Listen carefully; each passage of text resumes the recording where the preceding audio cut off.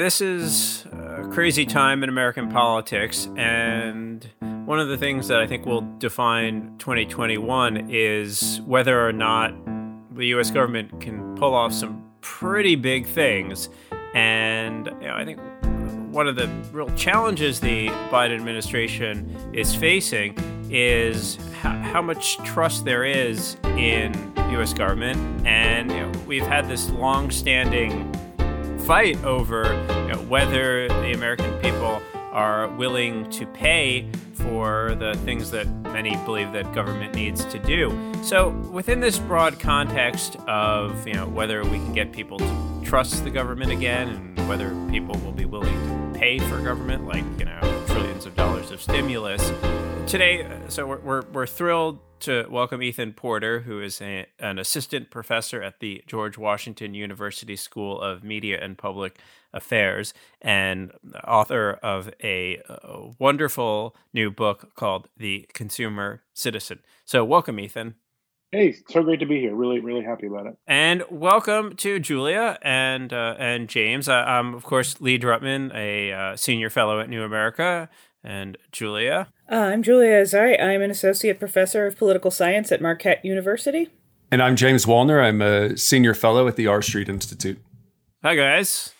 So let's dive right in here. I'm going to ask Ethan a big question, which is, really the big point of his book, which, as I take it, is that the kind of idealistic view of civic life that we all have is maybe not so accurate anymore. Maybe never all that accurate. So I'm going to quote you, Ethan, because I think you write this very clearly. Open quote, "Politics, as theorized from Aristotle onward, should be about issues of public concern. The consumer, in contrast, is the consummate private actor. He should be banished from the political world, the world of the public." That's according to Aristotle, I guess. However, well-intentioned, such concerns miss the present empirical reality that the citizen has already become a consumer citizen. So let's break this down here. What is the consumer citizen, and what happened to transform the public citizen into the consumer citizen? And also, should Public Citizen, the organization, really change its name to Consumer Citizen? Because after all, Ralph Nader, who is Public Citizen number one, also was really a consumer rights advocate. First, I'll take the last question first. Of course, I'm always on the side of supporting changes to anything Ralph Nader does. So clearly, Ralph Nader's group should change its name. More seriously, the consumer has typically been thought of as I describe in the book, as something we should be sort of view as inimical to politics, view as separate from politics. And I would argue that the consumer for some time has been more important in people's everyday lives than citizenship. I don't actually know if there was a time when the sort of Aristotelian view of citizenship actually took hold for people, despite it still affecting our views of what civic action and civic life should be. What I've noticed in describing and talking about the book is that people are often disturbed by its assertion that consumer life has displaced citizenship. But I view that as almost beside the point. Whether or not the consumer should be more important than the citizen is a different question. I think it's important to sort of understand that the citizen spends most of his time doing things besides engaging with civic life. And as I show in the book, what that means mostly is the citizen spends his or her time shopping, on Amazon, at Costco, etc. So talk to us a little bit about what the implications of that are for how we think about citizenship. This is like the core of the argument. Right. Yeah. So I think this means a few things for citizenship. It means, first of all, that we need to understand that most people's relationship with politics is completely distinct from the relationship that listeners of this podcast have, that political scientists have, and that political journalists have. most people's relationship to politics is at a distance. As Dahl put it, right? For most people, politics is but a sideshow in the circus of life. And so, with that knowledge in mind, we should then begin to investigate. Well, what is it that people do with their lives? And they do many things, obviously, but in reviewing time series data, I was struck by the amount of time people spend shopping. And people aren't just shopping at Amazon for a book, such as The Consumer Citizen, right? People are also, shopping for groceries. They're going to CVS to pick something up. They're buying coffee in the morning. The book's argument is that these sort of fragmentary experiences accumulate, and over time they instruct us in habits that we bring with us on those rare occasions when we engage in politics. If nothing else, the book is an argument about the importance of habit for politics, but it's not about political habits. It's about how apolitical habits, non-political habits, habits that we learn in the consumer realm can come to shape what we do when we're doing civic activities. Julia? So I have a couple of questions. I think my reaction to this kind of falls into two large umbrellas. And one is kind of like, what does this book contribute to how we're thinking about the way that people act in the political realm, and kind of like psychological and sociological and rational choice visions of political behavior. I realize that covers a lot of territory. That's like all of your graduate education in political science. The other one is kind of about the prescriptions for people in political power. So let me kind of preface this, because I think this spoke to me in interesting ways. I could see using this in the classroom. I think it would be really interesting. And it's the research you present is really compelling. The graphs are very beautiful, but I found it like really in contradiction with the two research traditions I spend most of my time with. And one is kind of the, Liliana Mason social identity theory way of thinking about how people respond to politics. And the other one is, my field, I guess, of presidential rhetoric. And so I think I'll start there, and then I want to circle back to kind of what this tells us about people in the political process and about kind of the implications for the mass electorate. But I saw this book as a little bit prescriptive about how government should kind of sell and present itself. And in the field of presidential rhetoric, we really emphasize civic appeals. And I was, cards on the table, I was just lecturing my students about this on Wednesday, about how the fear itself line in FDR's inaugural, for example, and this is a speech about people's kind of economic behavior, right? About economic problems. He's asking people to act in a more civic manner, not panic, not act in self-protection, kind of think about interdependence. And I wonder, is this kind of rhetoric, this is really prized by people who study presidential rhetoric, right? Is like, how much does the president ask people to do something and ask people to think about the values of the nation? And so, like, this is really emphasized in inaugurals, which are kind of on the brain, but in other types of speeches too. You kind of talk instead about meeting people where they are. And I wonder to what degree your work is kind of a prescription that we maybe ease off of the civic rhetoric and the civic appeals, and instead present things as like, look, this is what you're getting, this is what you're putting in, and this is what government does for you. Is that a fair characterization? Sure, I think it's fair, but I would just part of the book's genesis occurred when it can be traced back to me thinking about how George W. Bush sold his tax plan, right, his tax cut, on the subject of presidential rhetoric. And if you go back and read, as I was doing for the book, when the book was merely a dissertation idea, it was a glimmer in my eye, I realized that Bush was selling the tax cut as a kind of consumer deal, right? So Bush would sell his tax cut as, explicitly, right? He did this repeatedly. He would say, look, the reason you should support this tax cut is because you've basically been overcharged. I mean, this is a term he uses. You've been overcharged as a citizen. And the tax cut, my tax plan, he said, would give you back what you're owed. So I was struck by the extent to which our political leaders and our presidents in particular often engage in this kind of consumer rhetoric, right? So the exhortations to civic engagement, in one respect, those are kind of the exceptions, right? So even FDR, of course, is making an argument about a deal, about a sort of relationship that citizens would have with their government that would resemble a relationship that you might have with a local store or a preferred company. And it turns out that presidents of both parties have used consumer rhetoric frequently. So to the extent that the book is diagnostic about rhetoric, it's to sort of implore government, and so not merely political leaders, to recognize the primacy of consumerism. And this then gets back to your first question, which is, how does this book relate to social identity theory? To be abundantly clear, and I can't emphasize this enough, the importance of social identity should never be diminished. And my book almost exists as partially a response to my own frustrations with those who are hostile to social identity theory. In some ways, my book is a response to the frustrations I've had with rational choice. When it comes to social identity in particular, I've been struck by the frequency with which race-based appeals often use consumer language. And this sort of came to me later on in the book writing process, when I began to realize that, think about attacks on welfare queens driving Cadillacs, right? These sort of race-based attacks that are about social identity, but invoke consumer language to make their point, which to me is further evidence of the way in which consumerism is almost the lingua franca of American politics. So even if you're advancing a set of racist arguments, you're going to rely on consumer metaphors, because I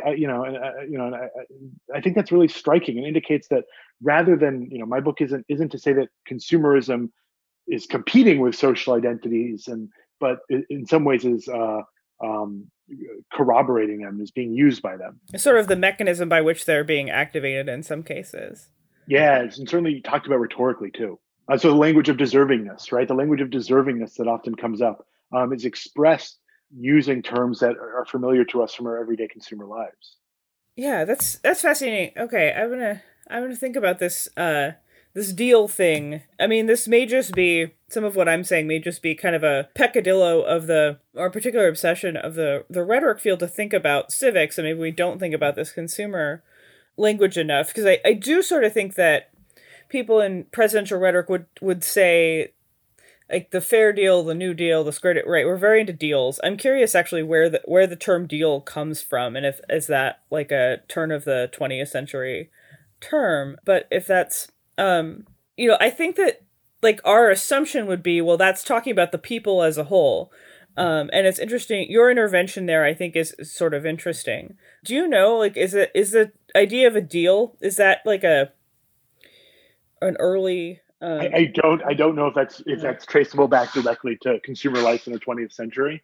But my read of FDR and Truman and others who've spoken of deals is often that they're appealing to people's sort of common sense understanding of the world, which is, hey, you're going to have a reciprocal relationship with government.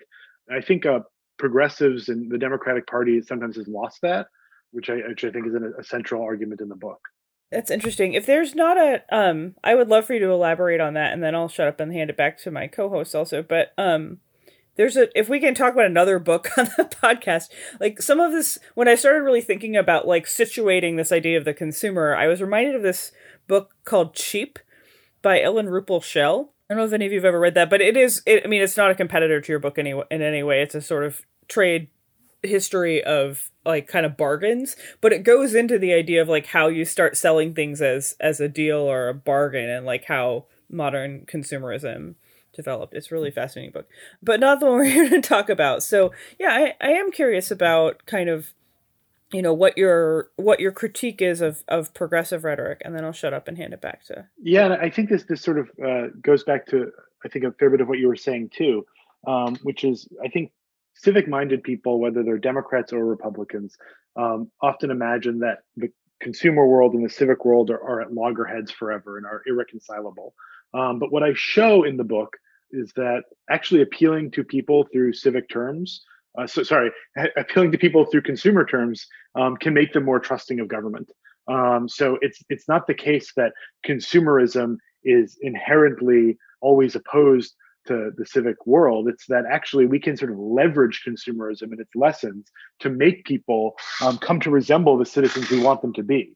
So I think Lee began by talking about the decline in trust in government. And In one of the book's final studies, I show that trust in government can be increased pretty substantially through a sort of an advertising intervention that I worked on with two co-authors, in which we basically created an advertisement for government. We sort of revealed the submerged state, right? We emphasize those benefits that government provides that people might not always be aware of, and in doing so, we did increase trust in government, right? So, if you're holding on to the ideal of citizenship, it might be worth thinking through the ways in which meeting people where they are as consumers can actually help us get to that ideal. Thank you, first of all, for coming on the show and the podcast. I don't know, can we call our podcast a show? I guess so. Depends how well you perform. Yeah. And I'm really enjoying your book, and I highly recommend at least what I've read thus far. I in full disclosure, haven't made it all the way through yet, but it is a fabulous book, and it really gets me thinking. So this morning I woke up, Julia, I've spent the last couple of days, working through the book, and I woke up with Max Weber, Karl Marx, and Hannah Arendt on my mind. So thank you for that. And so I guess the series of questions, and not all at once in this exchange, but over the course of our time together, I want to ask about I want to better understand the phenomenon, the underlying phenomenon, and then try to understand when it occurred, or necessarily why it occurred, or has it always been this way? And then the kind of consequences of it. And maybe starting with better understanding the phenomenon. This is really important. I think what you're hitting on here is extraordinarily important. I think it gets to our political dysfunction today. I think it gets to the fact that we can't seem to fix government or fix our politics in any way, that everybody keeps getting less and less happy. And I think it highlights in a very important way, and speaking of different kind of research agendas, it highlights a sameness out there that transcends the ideological polarization trope that we so often hear, that transcends the partisanship and the competition and everything else. And when you take a step back, you realize that everybody pretty much thinks about politics in the same way. And that's really important to me. And they're consumers, as you say, they are consumers. And this, it's a proletariat of consumers. And to borrow Max Weber's phrase, and it's really concerning to me because, and if we take, and I will say this as a conservative, I've been spending more time reading Karl Marx lately. It's fascinating. But Karl Marx really helps me to understand this moment in our politics because he is the preeminent theorist of what? Of labor and consumption. And when you begin to see politics as consumption and labor, essentially, to borrow Arendt's terms, you need Marx to understand it. And all of a sudden you transform the government into a firm that produces things that citizens consume. And the public realm, the classical public realm that the framers would think about, that Aristotle and others thought about, that was admittedly exclusionary at times, but it's gotten bigger and more people have been welcomed in. The fundamental dynamics don't change, but that public realm has now been replaced by this idea of a national household. So the private sphere of our lives now dominates our public understanding of politics. And society, incidentally, the irony of this whole thing, it displaces the family in the way we think about things. Mankind, right? I'm making air quotes right now, or the global, world order, whatever you want to call it. It replaces nations and other forms of civic community and how we think about the political process.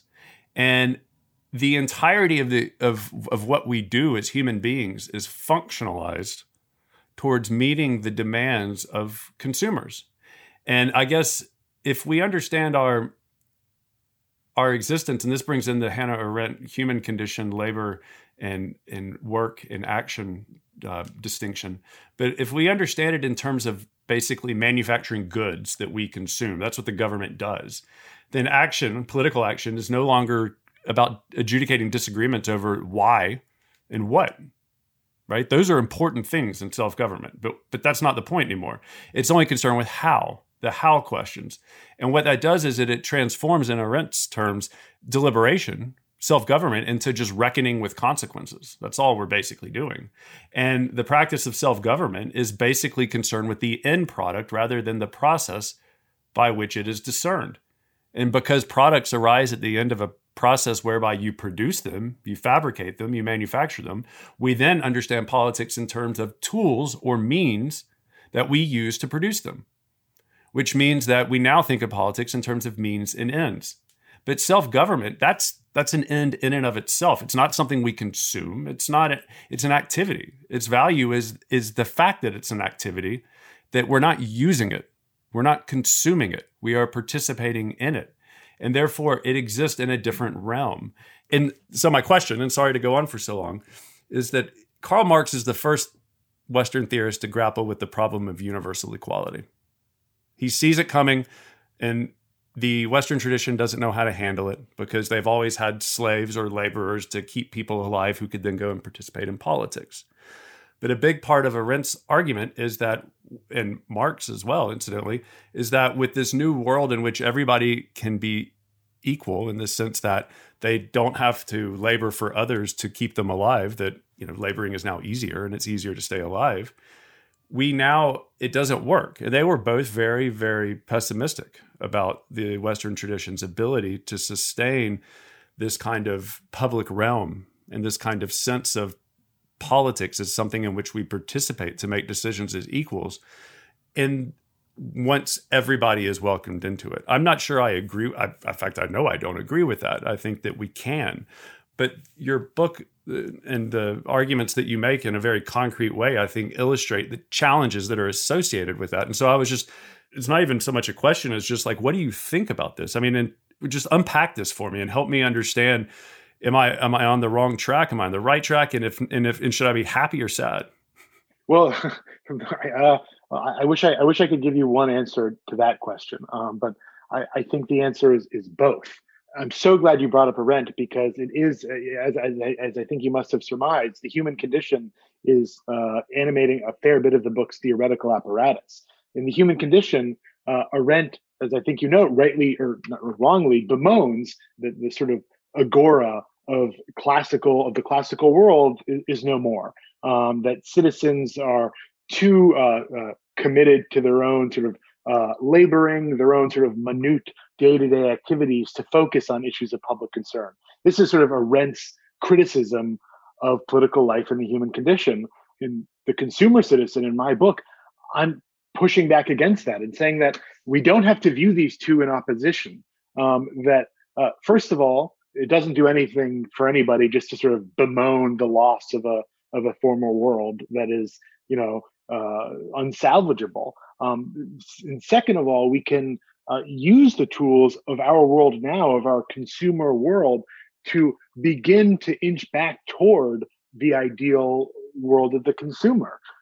We can encourage political action and civic engagement by appealing to people as consumers. So we can sort of rebuild some of what was good of that sort of classical notion of citizenship by appealing to people's, everyday everyday consumer frameworks. In terms of the history of this, I think it's a great question. I'm not a historian. My read has been as follows: that if you simply, as I talk about a little bit in the last chapter of the book, you can see over the 20th century the uses of the word consumer dramatically exceeding uses of the word citizen or civic. If you sort of analyze the corpus on Google Books, it's fascinating.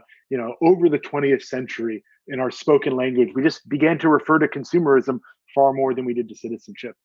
Elizabeth Cohen has written a fantastic book. She's a historian called Consumer's Republic. And Cohen traces the rise of consumerism in American life to the end of World War II, right. Where the prosperity brought on from World War II unleashed shopping malls and town centers that, and gave everyone that everyone had access to in short order.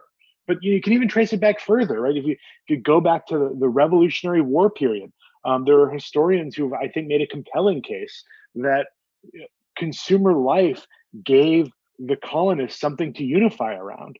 Even though they were, had very different perspectives, they could unify around consumer concerns. So the consumer has always been important in American politics. I think it's become more important probably over the last 80 to 100 years in the post-war period. that help explain some things? Yeah, no, absolutely. And I'm going to turn it back over to Lee, and we'll come back. I want to go back to the founding and the next round if we have time. But I do want to underscore, I think, yeah, it really takes off. I think you're right. At the aftermath of World War II, when all of a sudden, like, making a living becomes the, like, be all and end all. And people are freed because of the kind of changes in society from this kind of daily grind and struggle. And it doesn't mean everybody's happy and everybody's great, but it's for by and large. But the difference, and I think this is what Arendt really emphasizes, is that they're not using their freedom to engage in these higher activities that give our lives meaning. And that sounds very elitist, I admit, but they're consuming. And they just consume. And then essentially that desire to consume, or not even desire, it's a necessity or a need, ultimately percolates and then goes throughout the entire society. And essentially now everybody consumes. They consume politics, they consume culture, they consume medicine and just literally anything. And I think this is one of the most important things that we haven't fully grappled with. And there's so much there to unpack. And I'm not even sure, I definitely don't understand it all. But I think this is really underlying a lot of the good and the bad of the world today. And I think we should do better at trying to understand it. And I commend you for writing a book about it. Well, thank you. I really appreciate the kind words. And the last thing I'll just say on this point is that you're absolutely right to use the word elitist, I think. I do think there's an elitist view of democracy, which presupposes that citizens have to be as engaged as were the ancient Greeks, and then becomes disgruntled and upset when they're not. My book is meant to be a counterweight to that view and say that actually we can get people to be more trusting of government, more supportive and interested in sort of civic activity if we approach them as they are, not just decry that they're not where we want them to be.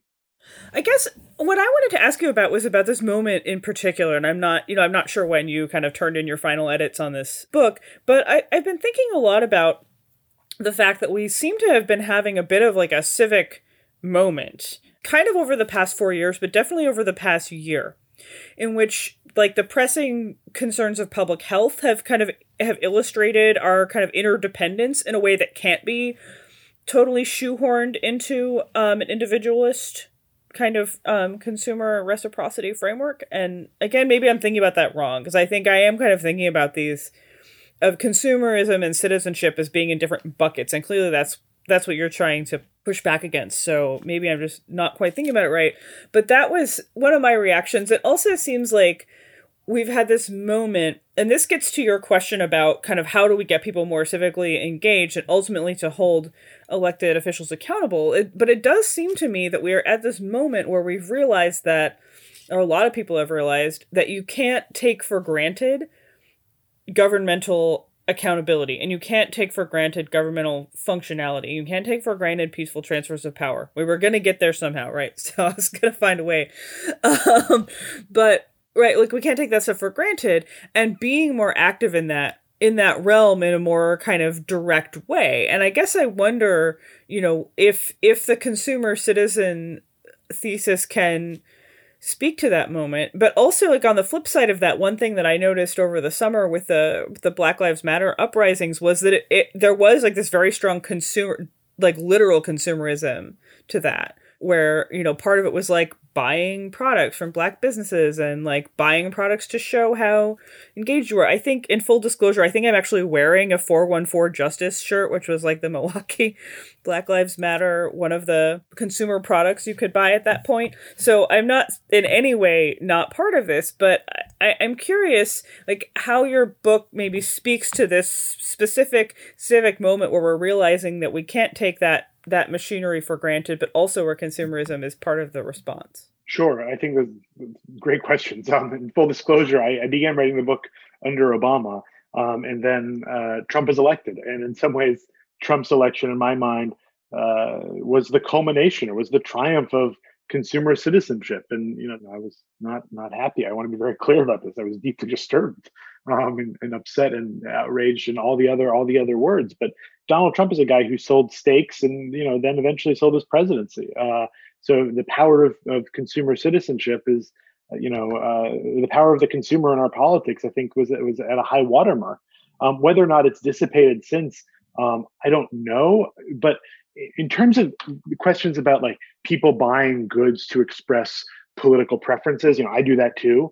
But I think most people, my book contends, sort of do the opposite, right? That they're buying so much and paying so little attention to politics that their sort of consumer habits come to shape their politics. Right. So usually in political science, we focus on, okay, do Democrats and Republicans behave differently as consumers when their candidates win or lose? And I'm saying that's really interesting, but I reverse it, right? I say, well, what if the independent variable, so to speak, is people's consumer life and, constituted, represented by people's consumer experiences? And that's when I think you can begin to realize that the distinction between consumerism and citizenship is not as sharp as we might assume. So fairness is a major, major concept for consumers that blows apart some of the assumptions that consumers are always individuals, sort of individuals maximizing their own individual gain. Studies of consumer fairness have shown that people are quite willing to part with their own money and happy to do so if they believe that a company is pricing a good fairly. They become very displeased if they believe the company is pricing the good unfairly. So it's not as if consumers always want to maximize their own interest at the expense of everyone else. There's a sense of reciprocity that matters for consumers that companies are really good at, responding to. Companies know companies know that they benefit when consumers perceive them to be fair. Government, unfortunately, doesn't seem to know that. Government is disinterested in promoting itself as being a sort of a fair deal maker, which is unfortunate because as the evidence on the Submerged State shows, and government provides people a lot of benefits that they just don't know about. And part of the consumer citizen argument is that because they don't know about those benefits and because they have a sort of consumer mentality, they become really frustrated with government and want to punish it as they would an unfair company. So government, it would behoove government to realize that and promote itself in ways that make clear that, no, you're actually getting a decent deal, or at least not as bad a deal as you might think. So I want to pick up on that point of government promoting itself. So I think, it's clear that government does a very bad job of promoting its services and being transparent and clear about the costs and benefits and the quote unquote deal that taxpayers are getting. And, this is very convincing. The book does a great job of explaining why that would be a good strategy for government to do. So this raises an obvious question, which is like, why hasn't the U.S. government done this? Also, do other governments do this better than the U.S.? So one hypothesis is that politicians haven't read your book, and now that your book is out, people in government can read your book and adjust. Another theory is that limited government conservatives have basically done a very good job of selling government as inefficient. And so it's just been very hard politically for people who believe in government to sell government as a good deal because there's a problem of partisanship, problem of messaging. I mean, you've also written an excellent book about combating disinformation and how hard it is. So is it just a matter of messaging? And so why isn't government doing it, and should it, and how can it do it more? But on the flip side, and we talk about Trump as the sort of apotheosis of the consumer citizen candidate. And when Trump became president, I worried a lot that he was actually going to be a very popular president because he understood the salesmanship of government. And one book that I was thinking a lot about when he became president was Murray Edelman's classic, The Symbolic Uses of Politics, which takeaway of that book is largely that clear symbolic actions are often more important than results. And Edelman has a similar quote to the Dahl quote, which is that politics is for most of us a passing parade of abstract symbols. And that basically the idea was that politicians would be successful by taking actions, by selling those actions. And then, you start to worry that government propaganda, because government has so many resources, could actually mislead citizens. It's not just selling government services as a good bargain, but, selling government services as the best. There's certainly a good deal of propaganda in the New Deal. Now, I would argue that was propaganda for good, but it can also be used for bad. So, I guess I've put a lot on the table here, and let me just add another point, which is to the question that whether people feel that government isn't a good deal is because most of what people see about what government does is nothing happens. There's a lot of fighting. There's a lot of bickering. There's all kinds of accusations of people using government for corrupt purposes. So is the problem just that government doesn't do anything as well? Why doesn't government sell itself better? Should government sell itself better? What are the caveats? No, this is awesome. So I would say, yes, government should promote itself more. Why doesn't it promote itself more and more effectively? I think part of the answer is probably fears of propaganda, which is, I guess, ironic because to some extent, governments in the United States at all levels normalize some propaganda, right? So think of Franken privileges, communications benefits that go to incumbents to speak to their constituents already exist in some ways quite substantially. What I'm advocating for and what the consumer citizen implies is that it's not politicians who should take the lead in advertising government, but it's really the bureaucrats, the civil servants who should take the lead in just simply describing and communicating what it is they do to the mass public. That is not done in this country at the federal level. My impression is that it is done elsewhere. Canada, right? There's it's a worthwhile Canadian initiative in terms of what Canada does. They do promote themselves a little bit more. Why doesn't the U.S. government do it better? I think part of it is elites have bought into the argument that government is woefully inefficient and will always be considered a bad messenger. I think people don't like politicians. I'm not convinced people don't like bureaucrats, civil servants, or government benefits, especially when those benefits, as I emphasized, are the byproduct of costs that they've paid. Usually there's this false dichotomy where liberals will say, we should emphasize the benefits government provides, and conservatives will say, no, we should emphasize the costs that government extracts. But in reality, of course, government does both. Government both extracts costs and provides benefits. And in several of the experiments described in the book, I found that communicating that combination, the sort of alignability between costs and benefits, can work reasonably well at getting people to sort of like or appreciate government more. I think because that combination resembles the combination people have when they're at a store. They're like, okay, well, I paid for something, now I want to get something back. To the extent government can communicate to people that's what it does, that it both provides and takes, I actually think government would be better for it. Yeah. So the more that it's a great question. The more that I think about it, I think it's because liberals and conservatives both buy into this sort of one-sided approach when the book argues and has lots of evidence to show that actually it's both sides can make a difference on people's views. And again, totally share concerns about propaganda. But to me, then the response to that is, well, then let's sever the tie between government promotion and politicians seeking or seeking office or running for re-election. The kinds of promotion I'm talking about, should focus on the nuts and bolts of, government activity. The slow boring of hard boards, as Weber would put it. That's the kind of thing government can promote.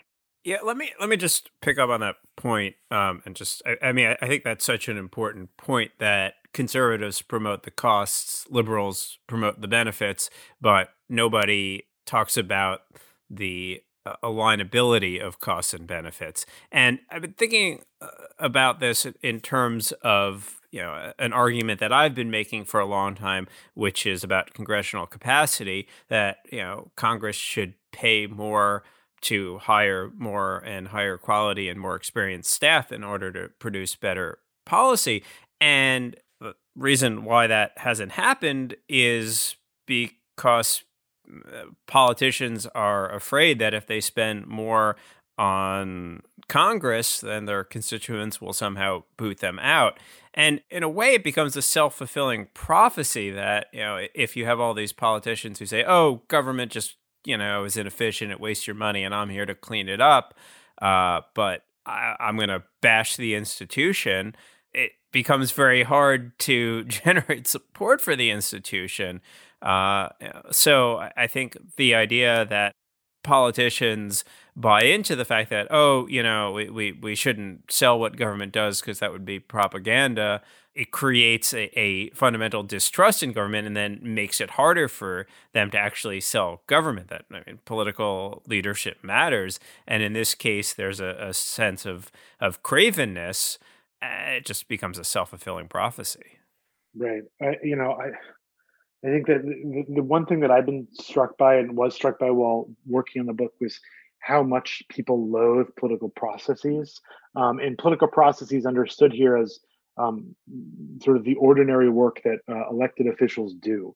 People don't like elected officials. And one of the studies described in the book, as I already said, in one of the studies, we sort of concocted an advertisement for government, emphasizing the services that government and benefits that government provides that are often neglected. And that advertisement caused a sharp uptick in trust in government. In another study, I created an advertisement almost for Congress, where I emphasized the sweat equity that ordinary Congress members put into their job. Right, I'm sure everyone knows Congress members don't have a glamorous job, but they work crazy hours. And it turns out that when you so in the consumer world, when you emphasize the amount of work that an employee does or the amount of effort that's gone into making a product, consumers respond positively. But when you tell Americans that their Congress members are working really hard, it has the opposite effect. People get really annoyed. They become more frustrated and distrustful of government itself. So I think it might be incumbent upon people who are interested in promoting government to almost sever government services and benefits from political processes. This is a point that has been made before me, but it's a point that I would just underline too, that I think a lot of what people pick up on, when we find survey evidence that people don't like government, is actually they don't like politicians to engage in political processes. That's what I picked up on as well. Let's go back to the beginning, or at least the founding. Because I agree with you that I think that a lot of this has overlapped throughout our history, that these things have coexisted. But there clearly seems to be a break. I mean, Madison loses his first election because he doesn't buy a bunch of booze and give it to the voters, right? This is not exactly a virtuous view of the electorate, right? I mean, it's like, Madison's like, well, that's not right, and we need to have this high. No, it doesn't work. But at the same time, if we think about the revolution, they're not throwing tea in the water in Boston because the taxes are high. The taxes are actually lower. They're throwing tea in the water because somebody else was participating in a process that would then tax them. The English are sitting there scratching their heads. Maybe they're more consumer than we are, saying, well, but this is to help pay for, going back to the Stamp Act, all of these things that we've given you and helped you with over the years in terms of the Indians and the French and everybody else. And Americans are saying, we are the ones who decide that, not you, period. End of story. The Declaratory Act sends them over the edge. They repeal the Stamp Act. They pass the Declaratory Act. And by they, I mean the Parliament. Declaratory Act says, yeah, we just repealed this tax, but we are saying we have the right to tax you. And so there's a different, when you think of like John Adams saying that it's action, not rest, that constitutes our pleasure, or the fact that the revolution occurs in the minds of people well before the actual war, and it's a revolution in the processes of government, of participating as equals in this kind of public realm. This is how Americans make decisions. If you think about the committees of safety that James Madison served on and many others, if we had a problem, we formed a committee. We all participated in it. And then, maybe we would go break down somebody's door, tar and feather them for having some book in their house. Right. But the bottom line is it's this political, in a very classical sense, approach to things. And that is not the way we think about it today. And I guess what I'm struggling with is, and there's never any clean break point. I get that. And I think a lot of this has to do with the rise of the idea of history and progress in the 19th century. I think it has to do with, there's a whole lot of stuff that is happening here.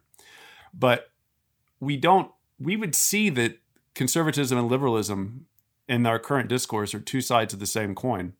If we had a public realm where they were forced to contend with one another and individuals were acknowledged to be individuals as opposed to public opinion, and you begin to let that diversity percolate to the top.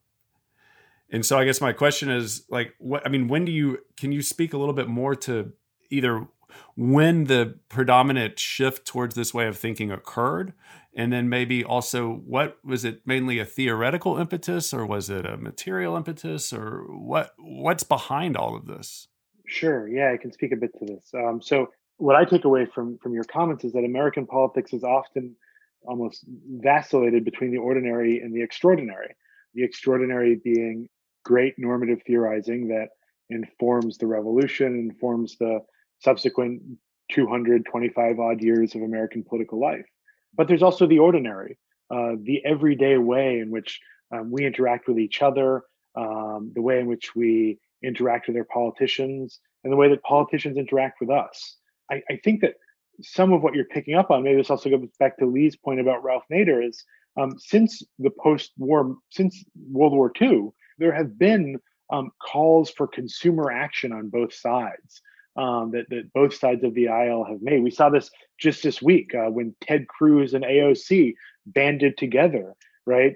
However briefly, in opposition to the sense that consumers who were using Robinhood were being screwed over. There's a way in which concerns about consumerism transcend ideological divisions. This is, Kennedy was as adamant about consumer well-being as some of his opponents. But your broader question, I think, is about when did this the ordinariness almost come to displace the extraordinary aspects of our politics. And I guess I would just circle back and say, in reality, they've always been working hand in hand. So if you look at the Tea Party, you look at the Revolutionary War, yes, there were people, involved in leading it who had grand ideas that were essential to the war's success. But I've been persuaded by a few different historians that for the sort of average member of colonial era America, you could relate to people's your other people far away who didn't live in the same colony as you, because like you, they were experiencing kind of unfair consumer practices, and to some extent, there's really interesting stuff on this that consumer practices were communicated among the colonies in ways that, through newspapers and newsletters, in ways that actually helped unify them. So among the masses, I would say, among, the mass public, consumerism has often been the lingua franca of politics, at least in this country. But as you also alluded to, I don't think consumer citizenship is a uniquely American phenomenon, though perhaps it's a distinctly American phenomenon.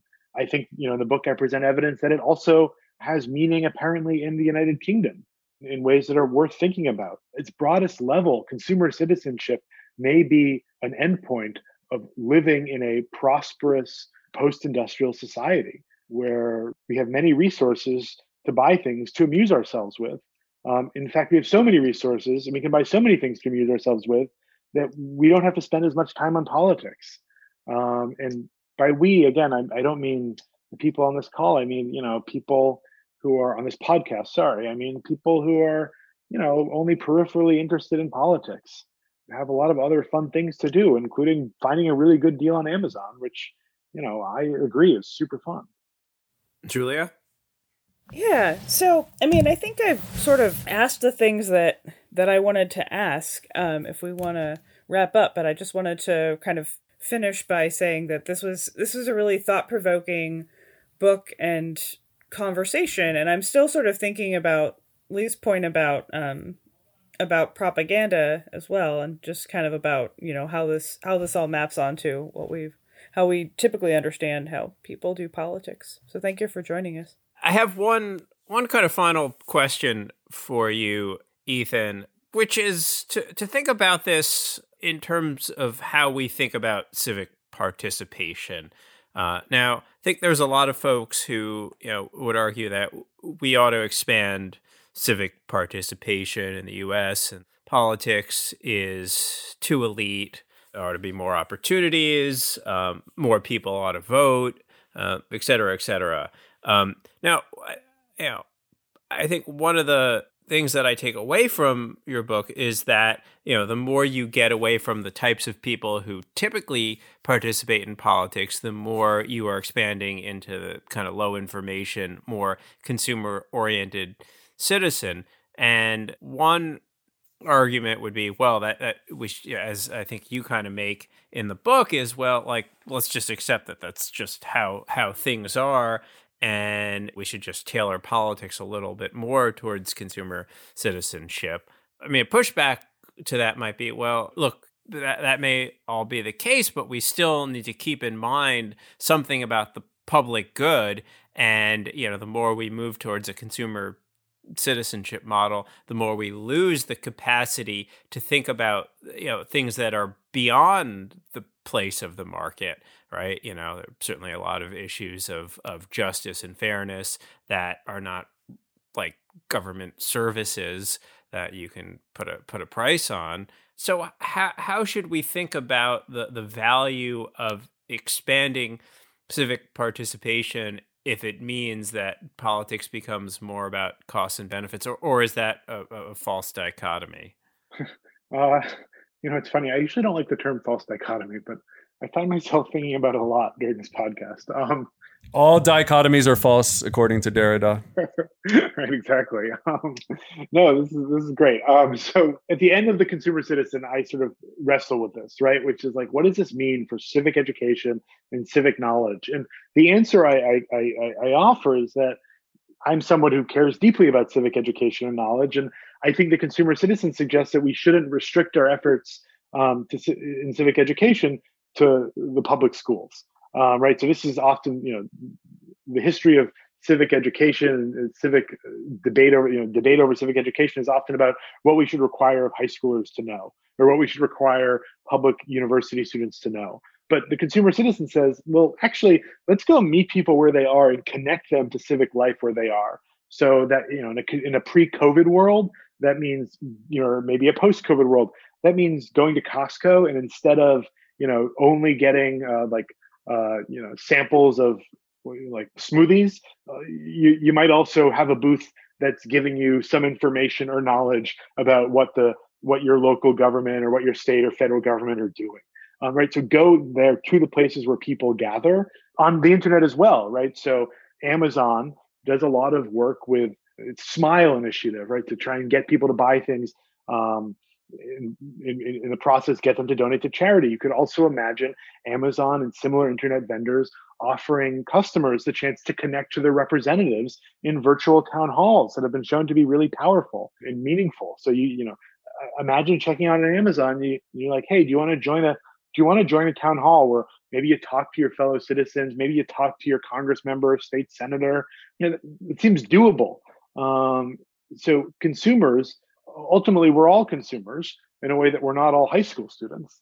So civic education can take place in our consumer domains. Now, does that mean that sometimes the content of that education might be biased toward costs and benefits discussions? I mean, gosh, I hope not. It's possible.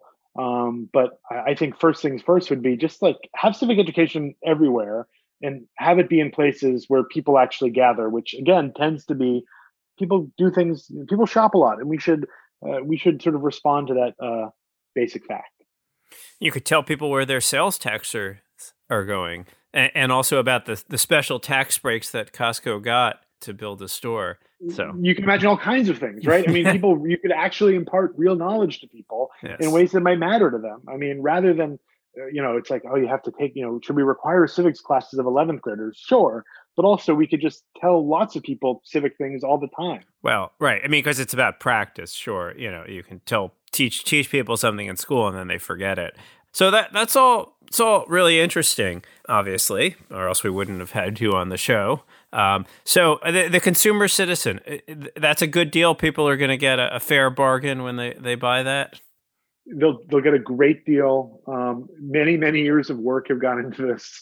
I say the book began 8 years ago, but in reality, the funny thing is Elizabeth Cohen, the historian of Consumers Republic, in her preface writes about growing up in northern New Jersey, where there are many malls. I also grew up in northern New Jersey, so I feel like I've been working on this book my whole life, and it's only like $25 on Amazon or something. So it's a great deal. That is a true bargain. Well, thank you for coming on the podcast, Ethan, and you've given us all a lot to think about. So this has been another episode of Politics in Question, and we'll look forward to having another conversation in another week. Thank you for listening to Politics in Question. The show is a joint production of New America and the R Street Institute, and our producers are Elena Soros, Shannon Lynch, and Jason Stewart. Theme music was composed by yours truly.